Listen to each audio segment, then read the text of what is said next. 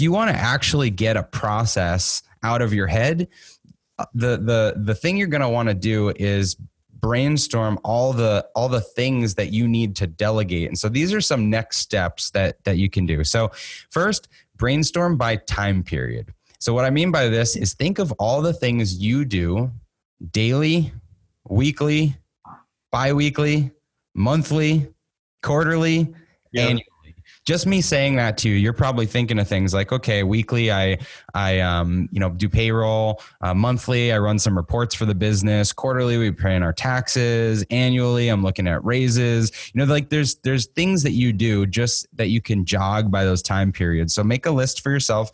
And if you've got a team that you're trying to delegate some of their work, have everyone do the same thing. Brainstorm by time period.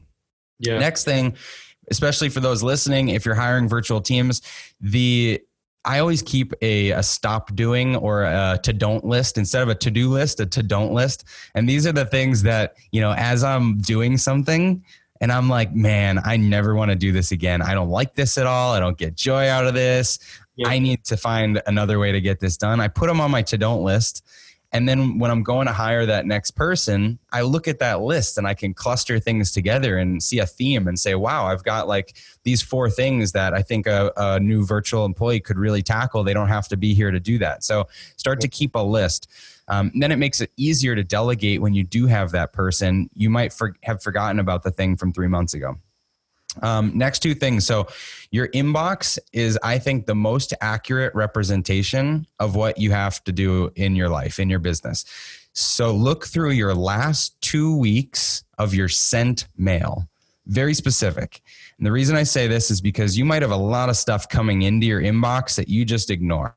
It's not, it comes in, you ignore it. But if you look at your last 2 weeks of your sent mail, you'll see the stuff you're actually engaging with. And then you can pull out what were they asking me for? What was I sending to them? What was I doing? What was this task? Really easy to start to build up what your role looks like today.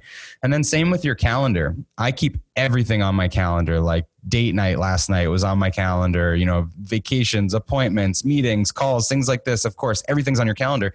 But one thing you could do is log reality on your calendar. So when a meeting ends, it was supposed to run for an hour.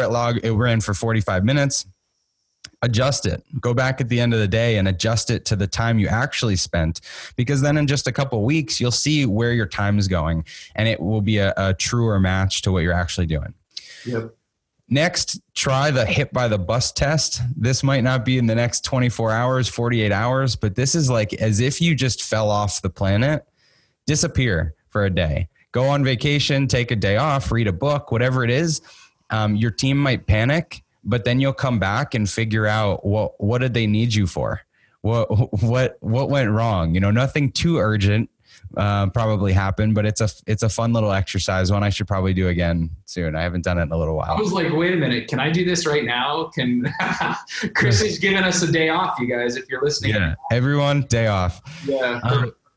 But really, it's interesting. If you disappeared and it wasn't expected, you can log. You can go back and say, well, what did people need me for? Why didn't this work?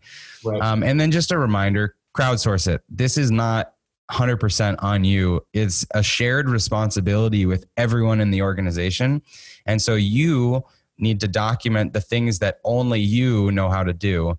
But if everyone is doing that and everyone is writing down the things they know how to do, it's kind of dividing the workload and you make progress a lot more quickly. Yep. In fact, that's what we do for folks when you hire a virtual assistant. We say, document right now what you need to get off of your plate, but then push the responsibility to our virtual assistant to help iterate yourself through to the best process you can possibly get, the one that takes the least amount of time. And, I think that's worked out really well for a lot of people who have started from zero and then now their business is fully documented.